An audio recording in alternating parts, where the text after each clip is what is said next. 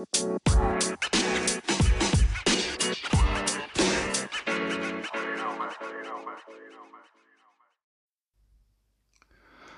right. Welcome to part 2. This is still continuing on with waves.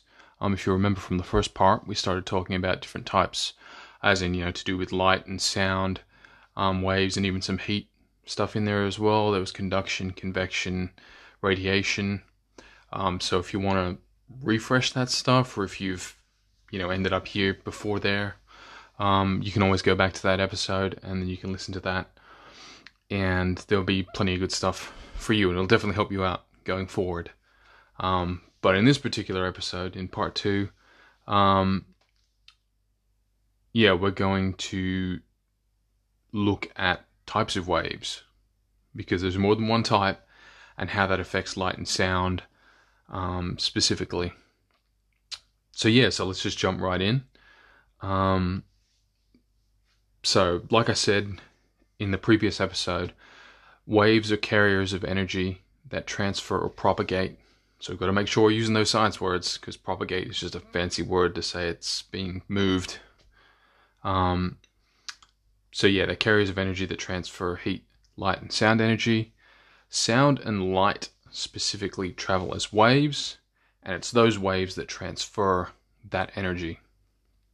Although the way that it's worded in a lot of textbooks and where you might read online, there's pretty much very little distinction between, are they separate? Can you have that energy without the wave? That sort of thing. But the waves pretty much transfer that energy. So that type of energy, whether it's sound, light, heat, whatever, it's pretty much not going to move from one place to another without, waves actually moving it. So so now let's just use an example to try and illustrate waves. So think about a stone that you've dropped in some water, and when you see those ripples moving out from that spot where the stone was actually dropped into the water, and those ripples that, go out from that spot where it entered the water, those are the waves. And so those waves, when they're moving out, they're moving up and down. I mean, obviously you can't see it, regardless of whether you're above the water or maybe get a different perspective below it. But the actual motion of the waves is up and down. Like the science word, if you like, that's used for that is that they're oscillating. So it's important to use these terms because if they come up, then you'll know what they mean, and then you won't have to, then take some time out to think, well, I don't understand this sentence because I don't understand what this word necessarily means. But so oscillating it's just a fancy word to say that it's moving up and down. And so that energy is being carried by those waves. Waves aren't moving, energy isn't moving. At least in this case. So to use pretty much a similar example, same sort of example, but to maybe, give you a different perspective on it. So think about if you've ever gone to a beach, because I'm sure everyone has at some point. I mean, if you haven't, then it might be a little bit difficult for you to understand using this example, but I'd say that a lot of people have probably been to a beach, because it's just a great day out. And you see those waves that are at a beach, the type that people will either catch when they're body surfing, or they're actually like surfing using a board, or they're just out there because, they want to cool down or whatever. So those waves, think about those waves for a moment. And so those waves work in the same way in that they are transferring energy. They're carrying that energy. And so, whether you're surfing or body surfing, that's how you actually get pushed along. Because, that energy that's moving with the wave, obviously if you catch it, because there have probably been plenty of times when you've like me, have tried to catch a wave and you haven't gotten it because you're not in the right position or whatever else, yeah, you don't get pushed along. Like, it doesn't carry you along with it. So yeah, so it's that energy that's pushing you. So yeah, so in that way, waves travel and transfer energy of different types with them, depending on where they are, what type of energy it is, what type of wave it is as well. So yeah, so yes, waves carry the energy with them. No waves, no movement of energy. So now that we've covered that, and hopefully that made some sense to you, we're going to look at the types of waves. Because as I said before, there's more than one type of wave, and different types of energy move with different types of waves. So they don't all move using the same type of wave. So that's why we're making that distinction now. So going back to that example about the stone in the water, or when you're at the beach, that's the first type of wave that we'll look at, and that is known as a transverse wave. So it's kind of that up and down one, but if you want, a visual representation of what that looks like, you can always type in transverse wave into Google Images. So that's TRANSVERSE. So that's transverse. So yeah, and then you can get a representation of one, or if you can picture a wave from a beach, that's a great example as well. But if you've got a slinky, they're actually something that's really good, because you can demonstrate what a transverse wave is by, laying the slinky out flat and then moving it side to side, and then it will, it'll demonstrate what a transverse wave looks like. So some key things to point out about transverse waves, so about that type of wave, is that that wave moves, oscillates, remember, up and down. So that's the motion of the wave. It's the motion of the wave that's moving up and down.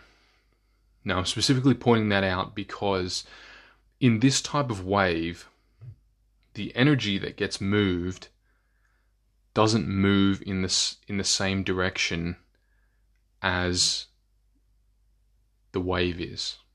So that sounds like a bit of a weird thing, because you're like, okay, if the wave's moving this way, why is the energy not going with it?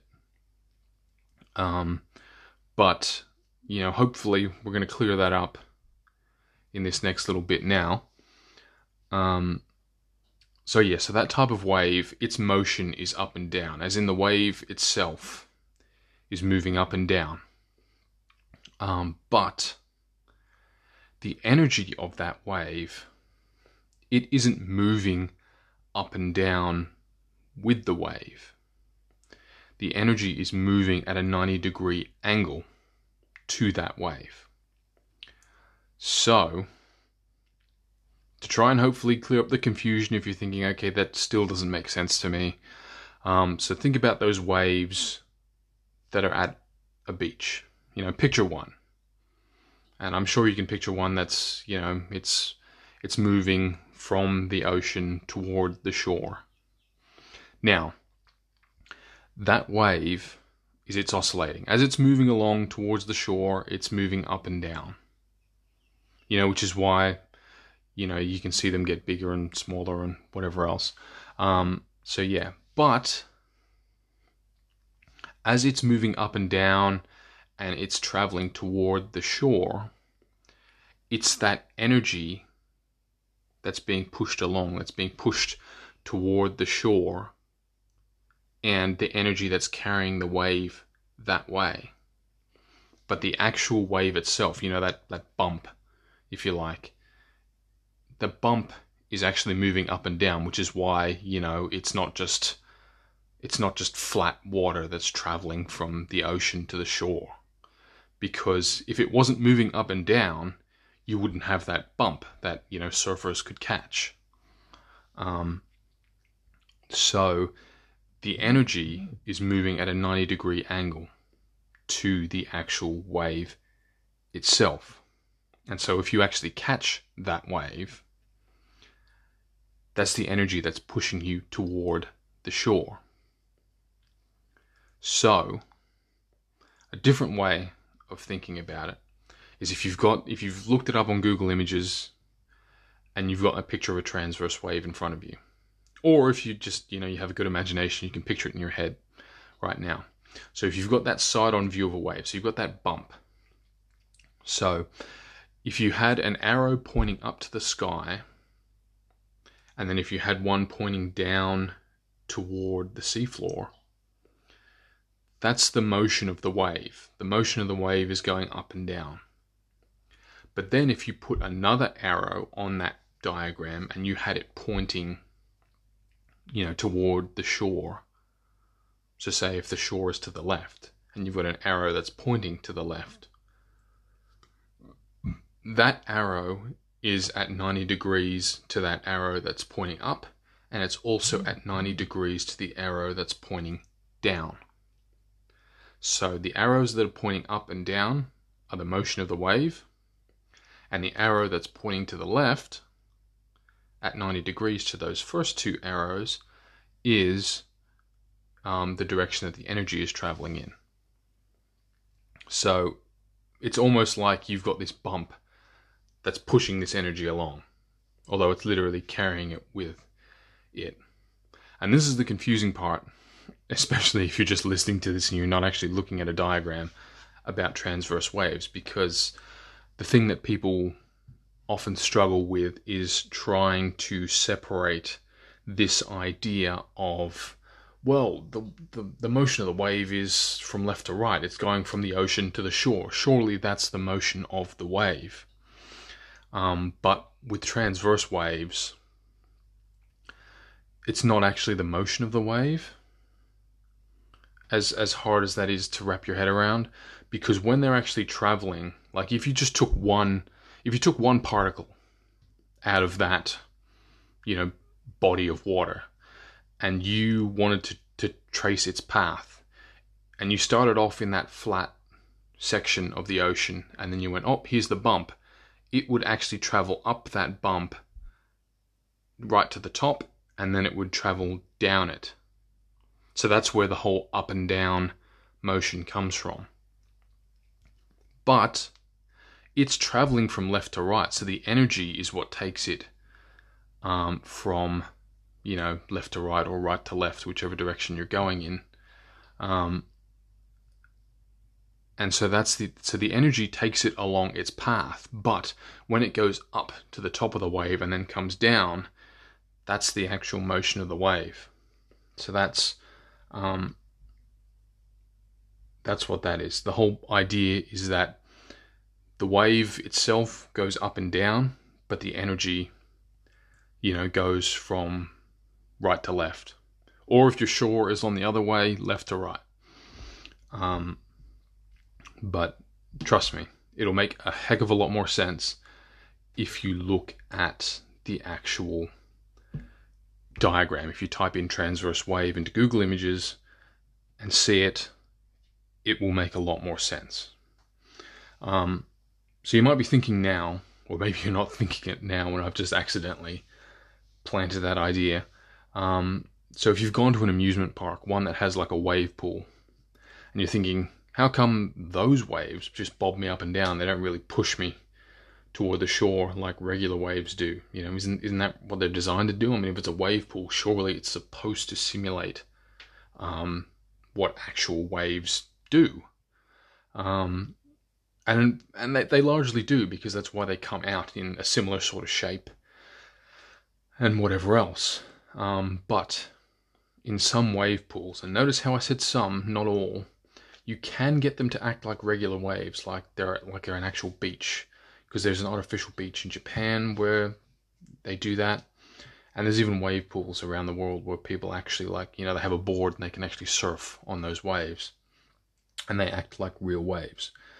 But in some wave pools, because of different factors like the angle at which the machine is generating these waves, Plus, if it's an enclosed space and they're bouncing off walls, and you can have multiple waves because it just keeps shooting out this energy to generate these waves, and they can bump into each other, and then you get all these weird shaped waves, and at some points it'll go up higher, and then other times, because they're all bumping into each other and cancelling each other out. And so that's why they're harder to catch, and they don't 100% act like regular waves. And because of that, they can act a lot like the other type of wave that we're going to talk about, a compression wave, or as it's sometimes known, a longitudinal wave, which we'll get to in a moment. And because of those different factors, that's why they'll act more like a compression wave as opposed to, a transverse wave. Now, a couple of things that I want to point out about transverse waves just before, we move on to compression waves, is if you've got that diagram in front of you, like you've searched it up so you can make more sense of this, you'll be able to see these parts on here as I point them out. But if you don't have that in front of you, or if you're going to, get it up later or whatever, then I'll try and do my best to explain it to you right now. But yeah, obviously, like getting that diagram will make life a lot easier.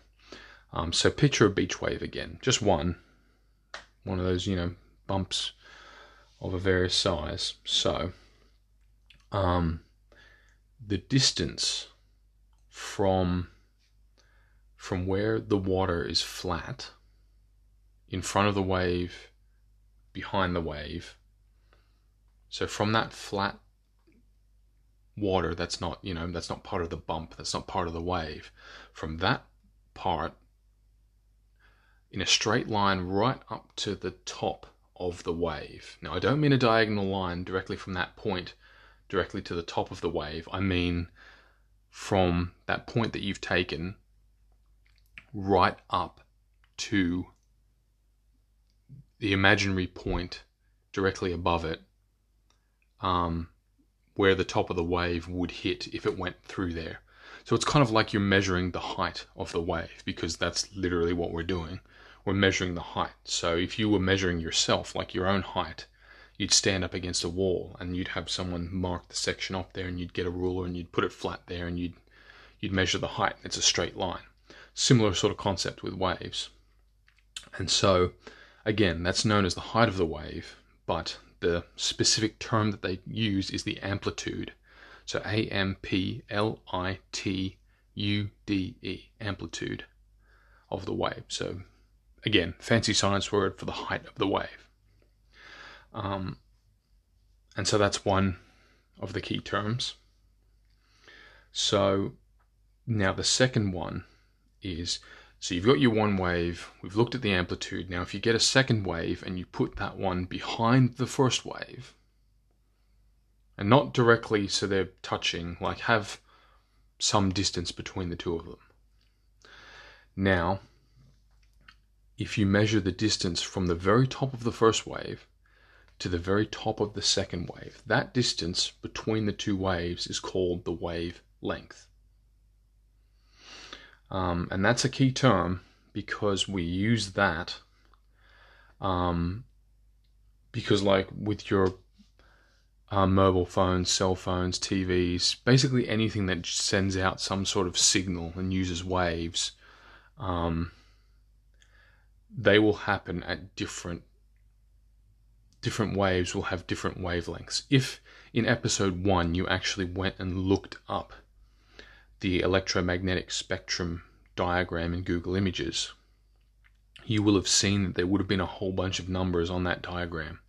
I mean, you can always go and look one up right now, and it'll have on there the different wavelengths, because different waves that are generated have different lengths. It's one of the key things that separates them. So radio waves have really long waves. Like I'm talking like traditional radio, not internet radio, traditional radio.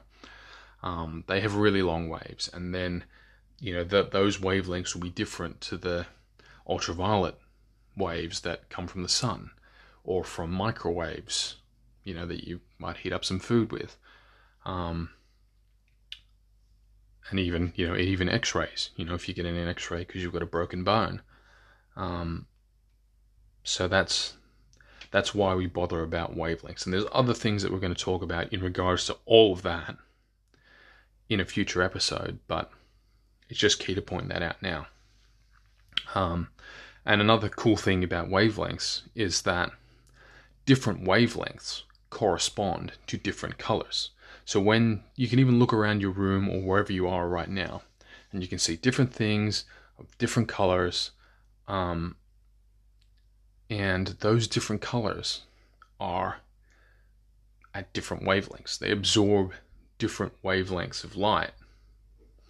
And it's why, you'll see something as red or as blue or as orange or green or yellow or whatever color you're seeing it in. So, very cool to point that out. So I think wavelength, that one's a lot easier to explain without the use of a diagram than amplitude. And then just a couple of other things, because they'll probably be on some diagrams, is the very top of a wave is known as the peak, and the very bottom of a wave, so right, just in front of the wave or behind the wave, is known as a trough, because it's it's the bottom. Excuse me. Anyway, enough of transverse waves. But remember, if you need to re-listen to any part to help you understand because you didn't quite get it the first time in this episode or anything in the previous episode, I encourage you to do that.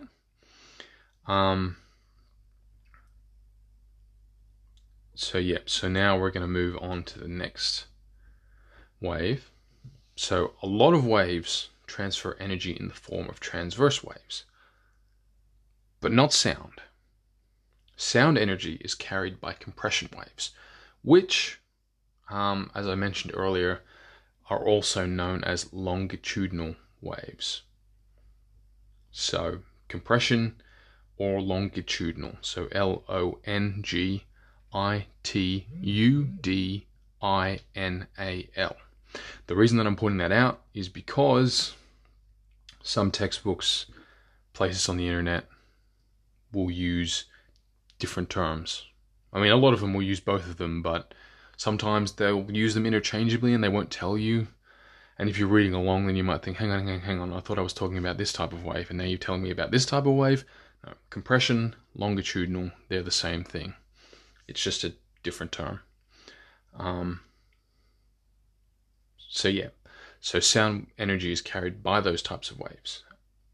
And that is because sound itself, whether it's me talking now in this podcast or making any sort of other noise, is created by fast back and forth motions called vibrations. So think about any situation that you can make sound in, although using musical instruments is a pretty good one. So let's say you're playing a drum, or if you're like me and have absolutely no musical talent at all, you're playing the triangle, because just performing arts, kappa, all of that just isn't your thing. But if it is, great. Maybe you'll have a greater understanding of this than those that aren't musically inclined. So each time you hit the triangle, you create a sound. And obviously the harder you hit it, the more likely you are to create a louder sound. I say more likely because, you could have every intention of hitting it harder, and you could miss and maybe only just get it. And then, therefore, you've wasted a lot of energy in only just getting it. Anyway, so the air particles around the instrument, when you've hit it, I'm talking about like the air particles that are right next to it, not on the other side of the room, right next to it. They get pushed together, and then just as quickly as they're pushed together, they then spread apart. It's kind of like when if you really pulled an elastic band really quickly and then let it go just as quickly. It's that real fast back and forth motion. So the energy from the vibrating instruments, the instrument that you've just struck, whether it's a triangle or a drum, or even if you're plucking a string, for example, on a guitar or something. So the energy from the vibrating instrument gets transferred to those air particles around it, which then cause them to, the air particles that is, to vibrate just as fast as the instrument. And so now those particles are vibrating, and then they bump into other air particles that are near them but are further away from the instrument. And so then they transfer energy to those air particles, and then that continues on. So then those particles bump into other particles, and those ones bump into other particles, and so on and so on. And then eventually, the sound spreads out. Which is why, like if someone's performing, you can hear, like it's a live performance, like a busker, for example, someone further away can still obviously hear the sound just as much as someone who's closer can hear the sound, although obviously the person that's closer will hear the sound, louder than the person further away. So that energy will gradually spread out.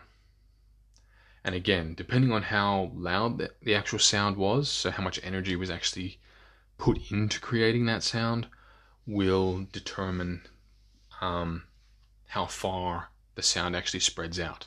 And obviously, therefore, how far away someone could be and still hear the sound.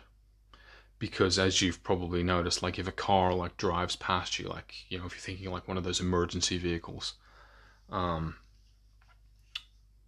as they get further away, you hear the sirens less and less because they're further away from you. So the energy that they're still giving off is still the same, but because they're further away from you, there won't be as much energy still left to actually reach you. And so obviously the further away it gets, and eventually it'll get to a point where you don't hear it, because the energy that's being given off, it will only spread out to a certain point until that energy runs out, and then you won't be able to hear it. So obviously the louder the sound, the further away you are going to be able to hear it, because it has more energy. Therefore, it can spread out that energy to other particles and more particles further away. The louder the sound, the more energy it has, and the further away that you can actually hear it, I suppose, is what I'm getting at. So now, I'm going to throw some terms at you, just like we did with transverse waves, but for compression waves. So again, these are parts of a compression or longitudinal wave. So if you want to actually see what it looks like, I would actually recommend typing in longitudinal wave diagram into Google image search, and you can actually see one. Although the way that they're drawn, this is the thing that I don't like about these types of waves, because there's a diagram which has, there's these diagrams which has all these little dots. And they've got a whole bunch of dots together and a whole bunch of dots spread apart. And those are probably the better diagrams, because the other ones kind of look like they've drawn transverse waves. And, that kind of confuses you, because it looks like transverse waves, and we're not talking about transverse waves. But anyway, so those areas where the air particles are really, really close together, those are called compressions, because the particles are compressed. They're all squished into this space. And then when they spread out, so, there's more room, and there's the area still has a lot of particles in it, but they're more spread out between those, and those areas where they're all spread out are between those areas of compression. So you've got like an area of compression, an area that's spread out, then another area of compression, and then an area that it's spread out. And that's how it travels, because when the sound travels along, it compresses, then spreads out, then compresses again, then spreads out as it's moving away from the initial source of the sound. And so anyway, so the areas where the particles are close together, they're called compressions, but the areas where they're spread out more, they're called rarefactions, as in, Rarefaction, rarefactions. I don't know who came up with that name, but it's pretty specific. You're not really going to mix that up with anything else, which I suppose is kind of the point, maybe. So yeah, particles really close together, compressions, further apart, rarefactions. So yeah, but you have to type in longitudinal wave diagram to get like the better ones, because you could type in sound wave diagram and it would still largely get you to the point, but there's too many of those ones that look like transverse waves. Yeah, anyway. So now that we've talked about both types, let's talk about some of the differences between the two of them. So aside from the fact that they're named differently, one key difference is the motion of the wave. So from earlier in the episode, you recall that transverse waves move up and down, and the energy that they bring along moves 90 degrees. So right to left, left to right. Motion is up and down, energy is left to right for transverse waves. But for longitudinal, so compression waves, they travel left to right, and the energy goes in the same direction that they travel in. So they travel, left to right, that's their motion, and the energy goes in the same direction, or what it's referred to in textbooks and on the internet is it travels parallel to the direction that the wave travels in. So, so transverse waves, the motion is up and down, and the energy travels in a 90-degree direction from that motion, so left to right. Longitudinal waves or compression waves, they travel left to right, and the energy travels in the same direction that they go in, so left to right as well. So that's a big difference between the two. Yeah, and I mean, it kind of reminds me of, if you've ever been at a shopping mall and you'll see like a parent and they'll have this kid that's like having a tantrum and is getting upset, and the parent's basically pulling this child along in the direction that the parent wants to go in, and then the child is like trying to pull itself in a different direction. That kind of reminds me a bit of transverse waves, because the child is going in a different direction to the the direction that the parent's going in. Same sort of idea for transverse waves, because the energy goes in a different direction to the wave itself. And now just a couple of other quick things to point out to finish up, because I realize that I'm starting to run a little bit over time here. And I'm pointing these out about light and sound waves specifically. So light waves don't require a medium to travel through. So they don't require something to travel through. They don't need air, they don't need water, they don't need some sort of liquid or solid to travel through. And so because of that, that's how light is able to actually travel through all of that empty space to get from the sun to us here on Earth. Because there's nothing in space. I mean, you've got all the planets and you've got meteorites and comets and stars and stuff, but other than the spaces that those things occupy, there's nothing. There's no air, there's nothing. It's just black. There's no real light or anything. But light can still travel. It doesn't need something to move through in order to actually move from place to place. Whereas this is different from sound, because sound actually needs something to move through. Whether it's a solid, a liquid, or a gas, sound actually needs something for it to travel through in order to move from place to place. Because if there's nothing for sound to travel through, it won't move. As in, you won't hear anything, because there's nothing to help transmit that sound. And there's actually a great experiment that you can actually observe this. I'm sure someone's probably filmed it and put it up on the YouTube, where there's, it's called a bell jar experiment. Like, it's literally this big jar that looks like a bell, like this glass bell. And basically what you do is you can put like a mobile phone or a cell phone in there, and first of all you have someone ring it, and then so then you can still clearly hear their embarrassing ringtone, or if they've just got one of those stock ringtones because they're boring that way and they don't want to change it on their Nokia. See how I didn't use one of the big brands there. Yeah, and because there's still air in that jar, and so there's still something for the sound to travel through, that's why you can hear their ringtone. But as part of this experiment, there's actually some tubing there where you can actually like turn on this vacuum and this pump and suck out all the air. So there's no air in there anymore. And then you can ring that person's phone, and you'll still be able to ring their phone. You'll still see the screen light up and do all that sort of stuff, but then you won't be able to actually hear the ringtone because there's nothing for the sound to travel through, because there's literally no air particles in there.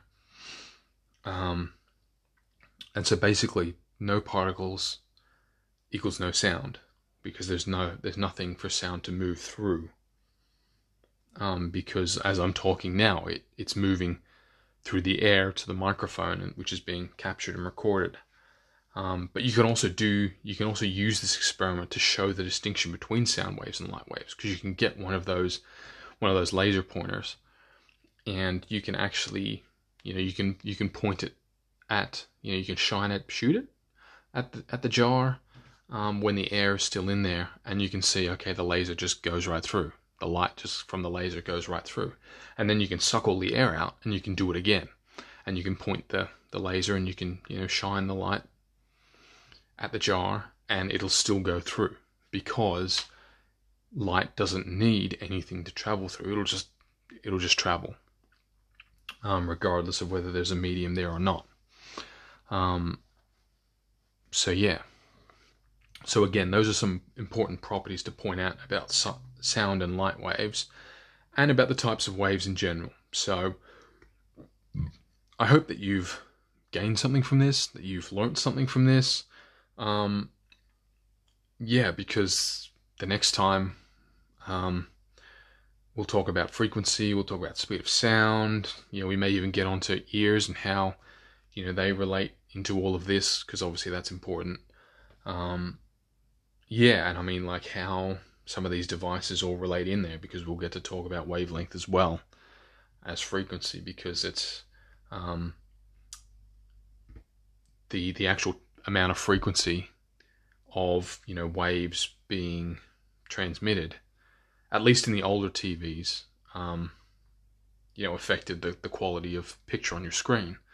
So we're definitely going to talk about all of those things, but I think that will do it for now.